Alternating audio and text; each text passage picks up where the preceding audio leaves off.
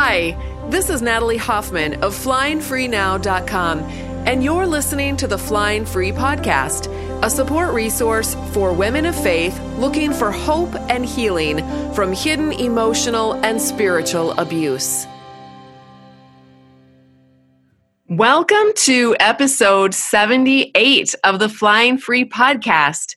Today, I have another survivor who is going to be sharing her story with us. Julie, thank you so much for coming on and being willing to tell us about what's happened in your life. Thanks so much for having me, Natalie. This is, it's a somewhat of a sad circumstance, a difficult thing to talk about, but, I really have prayed and sought the Lord on this. And I just thank you for this opportunity. Yeah. Yes, it's not like those podcasts where you get to interview someone about, making your home a more beautiful place or or something like that. But however, it is very encouraging because I know that some people say these are their favorite podcast episodes because it gives them hope for their own lives. If they can see that someone else has made it and is surviving, then they have hope for themselves. Okay, so are you ready for these questions? I have some questions for you. I am. Okay, so the first one is, tell us how you met your husband and if you noticed any red flags during the time that you were getting to know him. Yes, so we met on eHarmony. I was 26 years old and he was 29. He had never had a girlfriend before, so I was his first girlfriend. And our relationship was long distance during that time. We lived about 2 hours apart. So we would spend weekends where I would go and stay with his friends and he would come here and stay with my friends, or we would go on adventures in the outdoors, like backpacking, kayaking with groups of friends. So there was kind of this almost like I wouldn't say it was a great romance intellectually, emotionally, spiritually, but it was a great physical adventure where he would just kind of sweep me off my feet and take me to North Carolina to go backpacking or kayaking. And so I would say the first red flag, and this is probably the one example I'll give that's more detailed of a specific example during this interview, because I do want to give people a context to understand kind of how this relationship has operated, I guess, and what I've kind of gone through. But the first big red flag was about 2 months into our dating relationship. We had a committed relationship at that point, and throughout that week, I knew that coming weekend I wasn't going to see him. He was going to go kayaking with some of his kayaking friends down in North Carolina, and he just kind of wanted the weekend just to hang with them and not, there were weekends that we kind of took a break and just did our own thing. And throughout the week, he kind of emailed me bits and pieces. So what I have found in this relationship is I usually get about 5% of the story. And that was the case in this example. He emailed me one day and said, I'm not really going to have my phone on me this weekend, but I'll call you when I get back on Sunday, which I thought was kind of weird to tell me in the middle of the week. And also, he always had his phone on him. It was just kind of a weird, preface. And then a little bit later in the week, he said, there's only going to be one other person going now. So I just wanted to let you know, it's going to be me and one other person. And I also thought that was a little weird because he didn't tell me who it was. And, we at that point, I had built friends with this group of people too. So usually he would have just said, hey, it's this friend or this friend. And then on Friday at 5:30, as the friend pulled into the driveway, he emailed me and said, she's here, gotta go. And he went all the way to North Carolina for an entire weekend getaway with a female friend from our kayaking group of friends and spent the entire weekend with her with no regard for me. And that was deeply painful, obviously. But what that kind of reflects of even our long-term marriage is that decisions have been made repeatedly, where I only get 5% of the story. I get little bits and pieces of the truth. And sometimes there's even omissions in those truths, like he's twisting it. But then it always is, the end result always is, he is going to do what he wants to do with no regard for how that would impact me emotionally, spiritually, mentally. And so even when he came back, he had already told me, I will call you at 9:45. And I know he doesn't want to talk on the phone past 10.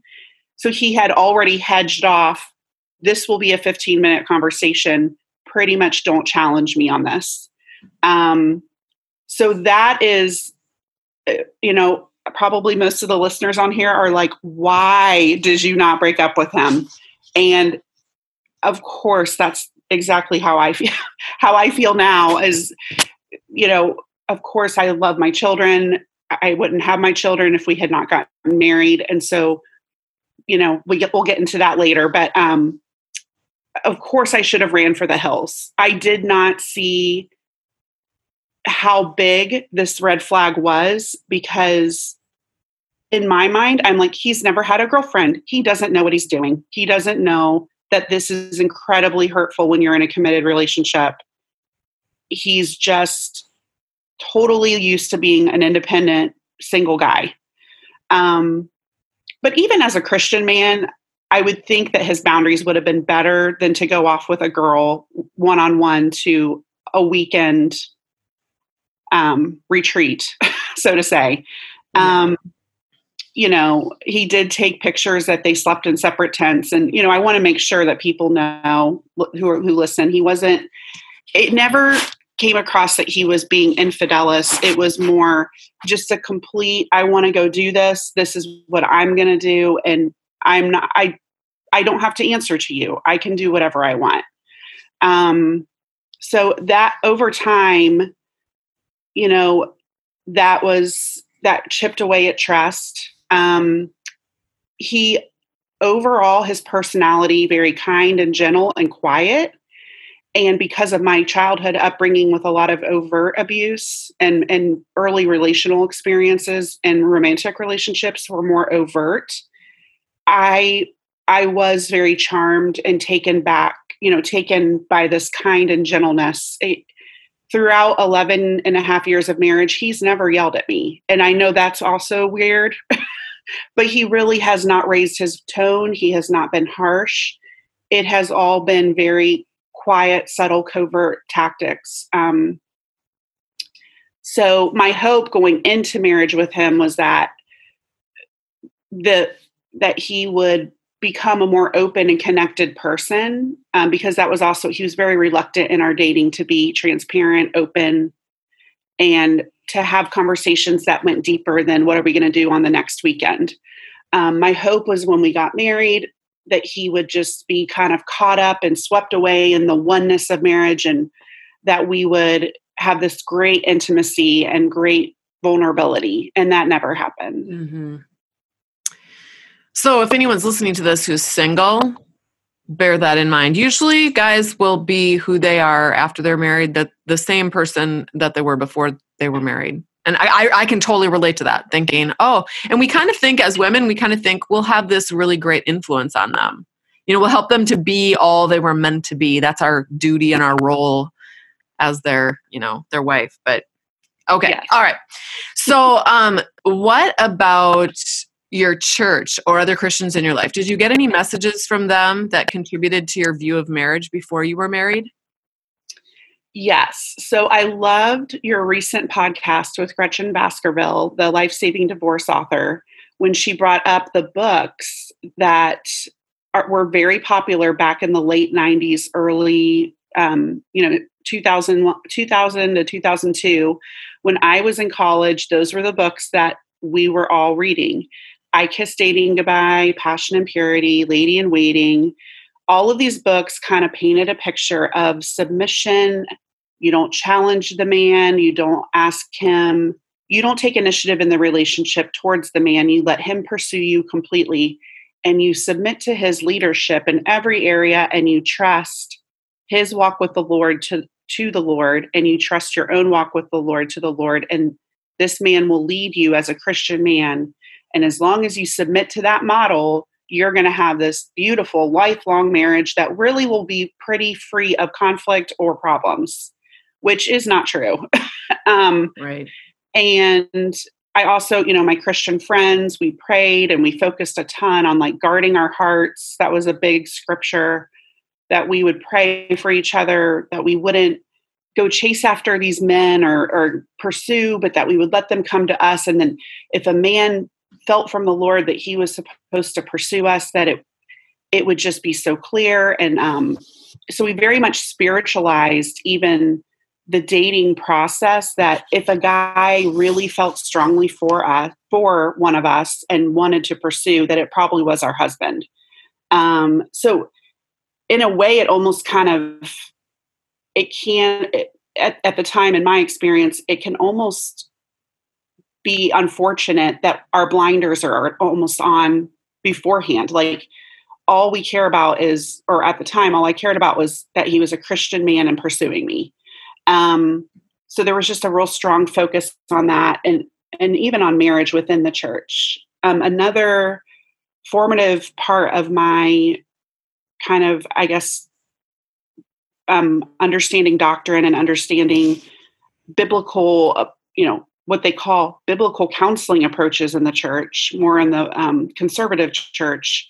It's a process called nouthetic counseling, which I'm sure you've heard of, where everything that the church leadership counsel you in is through the Bible, and anyone can do this. They don't need to have a license in social work or a counseling license. Anybody can go to some trainings and do this biblical counseling. And basically the approaches in that are, the focus is everyone brings 50% of the sin to the table in a marriage. It's a 50-50 issue. You got to look at the plank in your own eye before the speck in your husband's eye. And, they also teach that Christ will always redeem a Christian marriage, that there's they're teaching that there's not really a reason to get divorced because you're Christians and Christ will change you. Mm-hmm. You're always going to be able to be changed by Christ. And so that is another thing they teach. And so there's just really no room for divorce or going there. It's very much kind of shunned and put into a category of that is like the ultimate wrong thing. The last and most profound contributing view, I guess, of marriage before I was married was the pastor who married us point blank told us in premarital counseling he would not marry us if we were open to divorce. And so we had to promise him that we would never get divorced. And then I know. It's so weird. It's like you have to, it's such a blatant trying to control the universe. Like, why do people try to control the universe? It's not, how is that anybody's business what other people do down the road? So it wouldn't matter what either one of you guys did in the relationship. You just could never get divorced. Why? Because this pastor said you couldn't. It's just so ludicrous. I'm sorry. Well, I'm sorry for interrupting. It's fine, but it gets worse. So then on our actual wedding day, after our wedding ceremony, after we had said our vows, before our family and friends, it was declared by this pastor that we had promised we would never get divorced. And he even said, if they have a fight or, a lover's quarrel and they want to come to your home in the middle of the night, you send them right back to each other to work out their differences. Wow. And so that did profound spiritual damage to me. And to this day, I do care about that pastor. I want to make that very clear. And to this day, I don't want to expose my husband or harm anyone with this podcast interview. My motive is truly to help survivors and to share my story, not to sit here and, talk about all these things. But it did profound damage because what that did is it etched in stone on me. I will never get divorced. Mm-hmm. That is not an option for me. And in fact, that was part of the spiritual abuse I went through beforehand. Well, and here's the other thing it does is it causes people to feel judgmental of others who get divorced as well, which is not coming from a place of unconditional love and care and empathy for people and for their individual experiences and situations.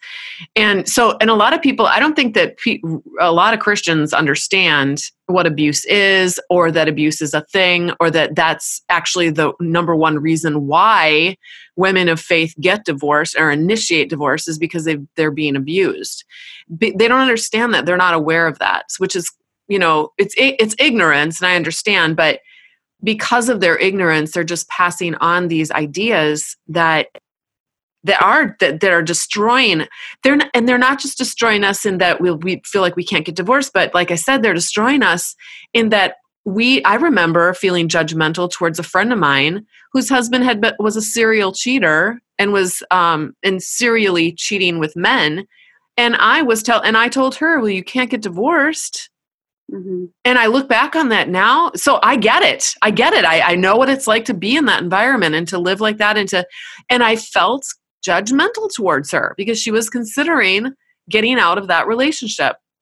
I had to go back later and apologize and ask for her forgiveness for that. But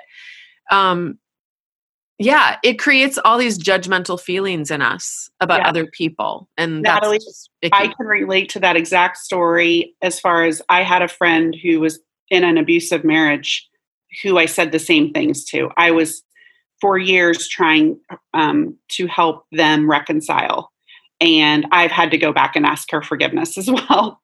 And she is now divorced. But it took 10 years of battle, and the church and me being a part of that church saying, I'm never going to support you getting divorced because I know that's not what God wants.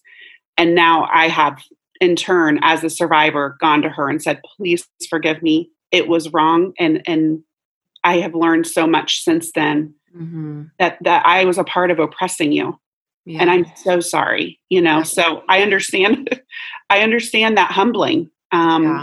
So we're not coming here saying, we have it all together. No, we were also part of, I don't want to say we were brainwashed, but we were part of this following of, you don't get divorced, you don't do this. It's a system of belief that, many people, I think it's rooted in what good intentions, but it's really based on ignorance over the reality of what's going on out there in the real world, in real individual people's lives. Yeah. When we could go down that rabbit trail, but let's get back to your story. Okay. What coping strategies? So you got married to him in spite of the red flags, in spite of what the church was telling you. You got married to him. What are some of the ways that he abused you? So I won't go into a ton of the nitty-gritty details, as I shared. Some of those details just truly belong, between me and a counselor, and also, my husband needs to work through his issues and to protect my children. But I will say that from the beginning, I was misled by him, and that he, over the 11.5 years of marriage, has proven he is more comfortable living with a private hidden life than to have a vulnerable, transparent marriage. The pattern that repeated itself many, many times over was things would come to light. He would profess repentance. He would seek forgiveness. And then he would promise to never lie again. And unfortunately, it was all talk. He just got better at hiding. And it took me a long time to realize that this was abuse, because he never raised his voice at me. And in my mind, I didn't understand that someone can never raise their voice at you and still do covert abuse that does real and profound damage to the soul, mind, and heart of another person. I just was very confused for a long time why this hurt so badly. And why I felt inside that I was pretty much just being crushed. Like my soul was crushed and I could not understand. He never called me names. He never yelled or overtly abused me. And I have experienced those things in other relationships. And so that quiet, hidden, and intentional covert abuse, I can say today has made more lasting marks on my soul than even the overt stuff I had experienced in childhood and in relationships beforehand. So I always just also another thing, I know other people have shared this on your podcast that I really have appreciated their stories, but I felt as though I was not allowed to be a real person with real feelings and needs. One quick example is that when my mom passed unexpectedly, I spent 2 weeks in the hospital with her, and he probably showed up for 20 minutes a couple times. Other than the initial surgery and her actual passing, he was there over a 2-week period, maybe for 20 minutes. And it wasn't that our kids needed to be watched. Tons of people were offering to keep the kids. He just was much more comfortable being reclusive and avoiding connection than being by my side. Yeah. I'm so sorry. Thank you. It was hard. So what did you do to survive? How did you cope? What were some of your strategies to cope? I would always call one close friend in particular. She knows every single instance of deception and how the pathology kind of displayed itself. Her husband's also a pastor in Kentucky, a conservative Baptist pastor, and they have counseled me through this whole time, and they have never done damage to me. They have always counseled me with grace and believed me and believed in the major issues that were at hand. I've gone to counseling for the last 8 years myself. We did attempt to do some marital counseling. He quickly bowed out. He has attempted to go to counseling a couple times, but quickly bows out. We did seek help from the church, although I knew the message was Christian marriages can always heal and be saved. Mm-hmm. And that common myth, every marriage is a 50-50 sin problem. My sin is just as much of the problem, and I got to look at that plank in my eye before the speck in his. So, those were some of my initial, how I tried to reach out to people. How I internally coped was 12 years of cognitive dissonance. The reality of my world did not match what I believed about my husband. He was kind, he was gentle, he was patient, but yet the reality was he was unable to show empathy or presence when my mom suddenly passed away. There wasn't remorse for repetitive lying. He didn't show any desire to take those necessary steps to get some help to save the marriage. He didn't want a close connected life with me. He wanted a private life. That's what he wanted. And so in a way, why did you get married? Why would you get married if you really want to live like a bachelor? Is the big thing. My picture, so the cognitive dissonance, the picture in my mind of his good qualities didn't add up to the reality that was consistently being brought to light by God. He was good with the kids. He could just describe scripture and doctrine so eloquently. He worked so hard to provide for our family, and he was a servant. He likes to help around the house. All those things would kind of focus on to counteract a lot of the areas of emotional neglect and disconnection and the deception. And there were other areas I won't go into, but just I believe I lived a lot of our marriage feeling like an object, like I was just kind of there for his satisfaction. And it wasn't that I was a human being with real needs. Right. And so, but when I thought about all the things I'd been taught in the church, I thought, well, emotional disconnection seemed secondary to what I had been taught for years that was primary. Maintaining my vows, forgiving, keeping our family together, caring for other people, and laying my own life on the altar, laying my life down. That's what Jesus did. That's what I need to do. And so, during this pattern of 11 years of marriage, we would have seasons where I thought he was getting better and I was not. No discoveries were coming out. During these seasons, we continued having children biologically and adopting children, and we even had started the process to do foster care. Parenting in general has been an area that I felt like we could do it well together. And so in a way, that was almost a coping skill. Not that we used our children to cope, but more, I was like, well, this is a way we can be missional together, even though our marriage one-on-one is not good on paper. Like, right. It's not connected. But guess what? Over here, we can serve children without families and be even more on a mission team together. Yeah. You never want to adopt or do foster care to try to fix your life. And that's truly not the motive of my heart in doing that. It was that this is a way my husband and I can be a team and be on mission together and be strong, because there were good things. But what I realized over time and with discovery after discovery, he wasn't changing. And these things were just hidden better. So that's kind of to answer that question. So was there ever a turning point when you decided, okay, this enough is enough? Like, did a light bulb ever go on, or was it just kind of a slow, gradual waking up? A light bulb did go on. So 2.5 years ago, some major discoveries came out that were more profound than the ones before. Involving infidelity. And so I was just like, I can no longer bear the burden of a marriage with 5% of the truth and 90% of hiding. And I cannot do this cyclical pattern of you confess the part of the story that you want to confess, you ask for forgiveness, you profess repentance, and then you promise to never lie again, and you just continue lying.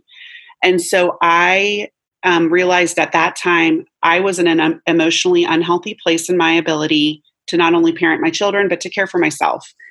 I was at that kind of breaking point in my mind where I felt like I was going crazy, which is everyone gets there when they are surviving this kind of narcissistic abuse. They get to a place where they are so spun up in a web of lies, they can't see through the webbing.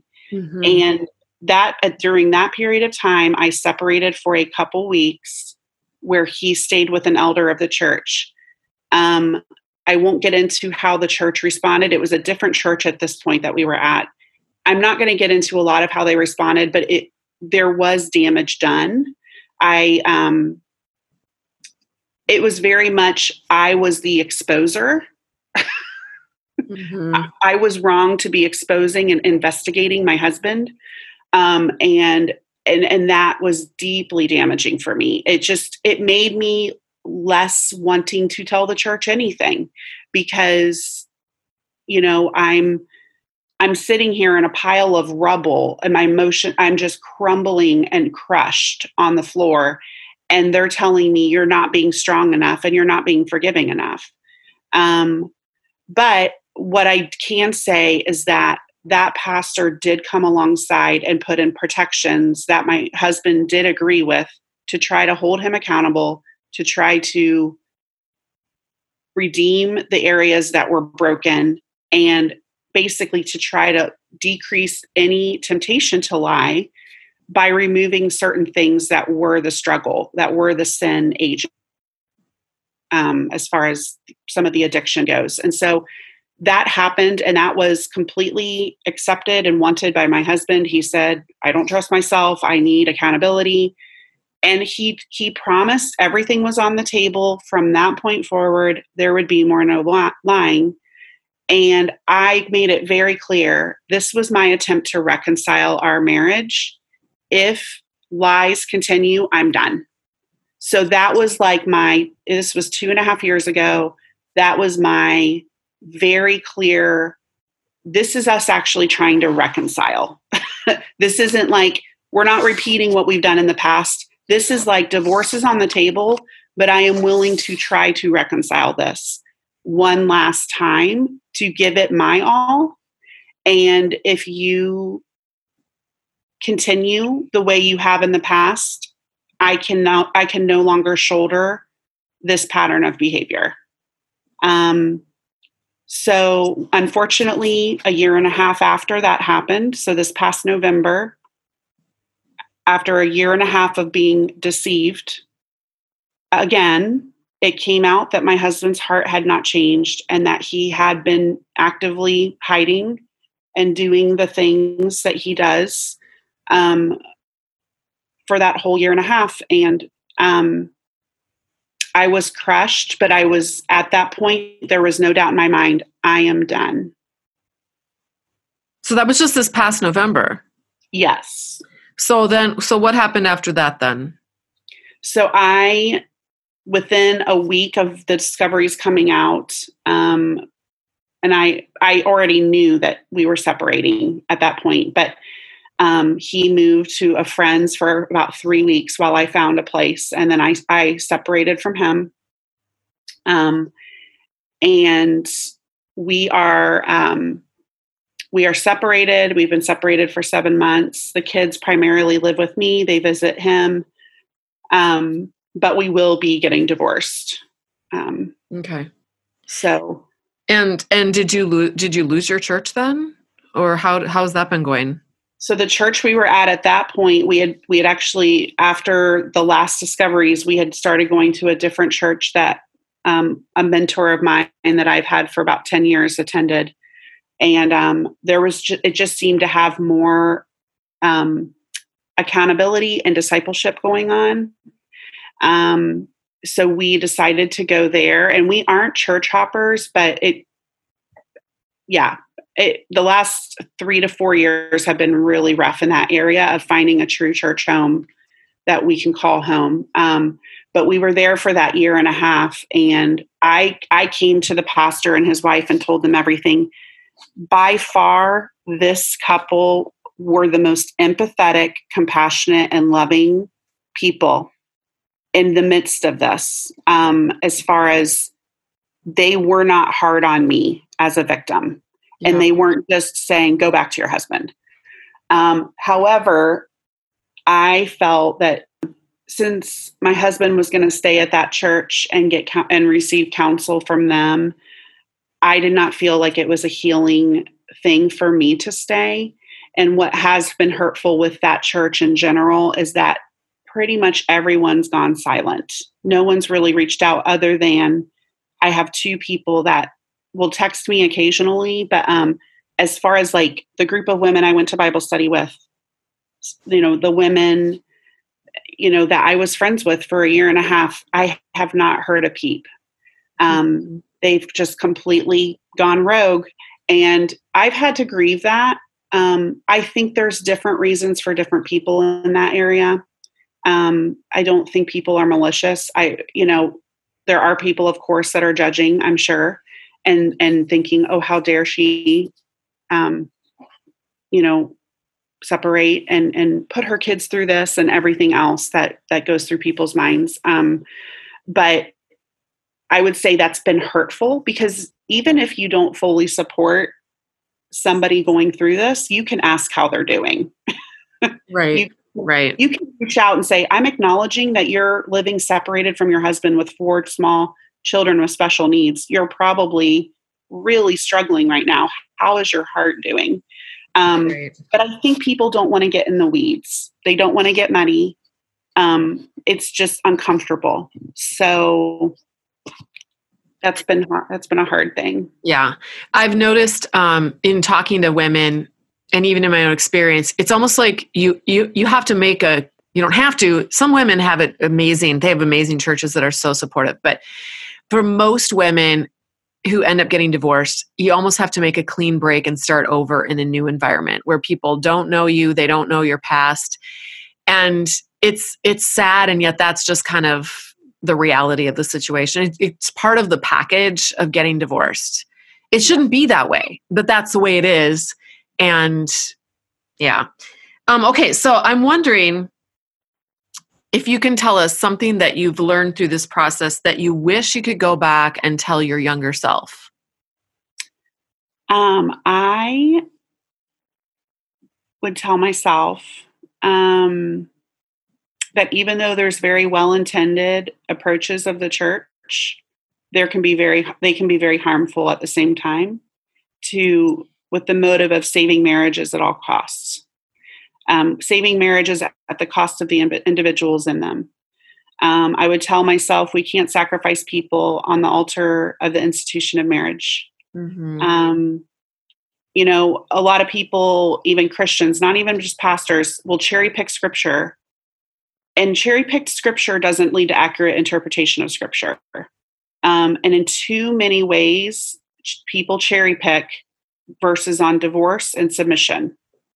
And they oppress victims of abuse in those ways. They oppress us to go back into the arms of our abusers. And that's not how Jesus' love works.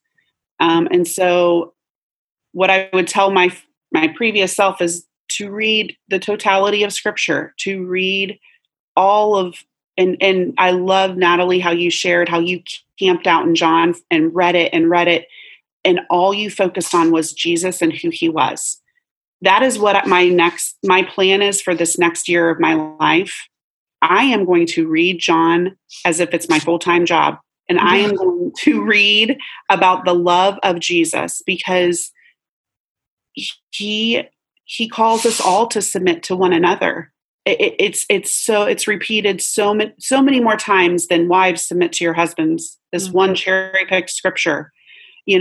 He's afforded divorce for those who have been unloved in a variety of ways. I'll share about that book later, but there's a book called Divorce and Remarriage in the Bible by Instone. I think you've talked about it on the podcast. David Instone Brewer. Yep.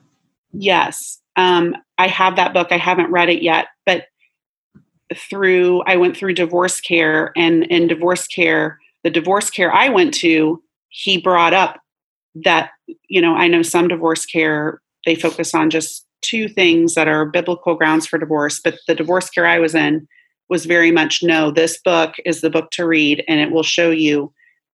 The Bible has a lot more to say about divorce than just what the church is saying. And there's biblical, and God, there's things throughout scripture that show this. And so, I would tell myself it's okay to be a real person with real feelings and real needs. And, throughout the 11 years of marriage, I feel like I've lost myself in many ways, and I'm beginning to now find myself again. And I'm embracing that I'm fully human, and that I am a woman who has so much to offer, and I have so many good things that over the years have been implied that were bad. One of the things that in your workbook that I've worked through is the question of how my husband viewed women or viewed me. And I realized he really wasn't fond of my personality. I talk too much. Women, in the view is women talk too much, are too needy and too emotional. And so I'm just learning, this is who I am, and I'm a real human with real feelings and real words to share. Mm-hmm. And I'm really okay with myself. I don't need to feel shame that I'm a talker and a verbal processor and an extroverted extrovert. Mm-hmm. That's who I am. And so, to answer that question, I would give myself a lot of loving and tender care. My mom always told me, be kind and gentle to yourself. And those words stick with me. She told me that so many times in my life. And it's really be kind and gentle to yourself and love yourself and embrace who God made you to be. Really that's the crux of building from the ground up when you've been kind of wrecking balled to a crushing pile of rubble. The way I see the Lord, mending me and binding me back together is through that love of accepting his love for me and also loving myself enough to fight for this freedom. Yes, that's beautiful. I love that. Julie, thank you so much for being willing to take some of your time and just even being vulnerable and sharing your story. I know this is going to be really helpful to so many women because your story talks a lot about covert abuse. And there are tons of women out there who really do believe that if their husband isn't yelling at them or swearing at them or throwing things at them or hitting them, that they're not being abused. And I can relate to so much of your story in having an ex-husband who was also, a great provider and much more of a calmer, behind the scenes servant kind of a person. And all of the cognitive dissonance that provides for you when you're also seeing other things behind the scenes that are not appropriate. So anyway, thank you again, Julie. And for the rest of you, thanks for listening. Until next time, fly free.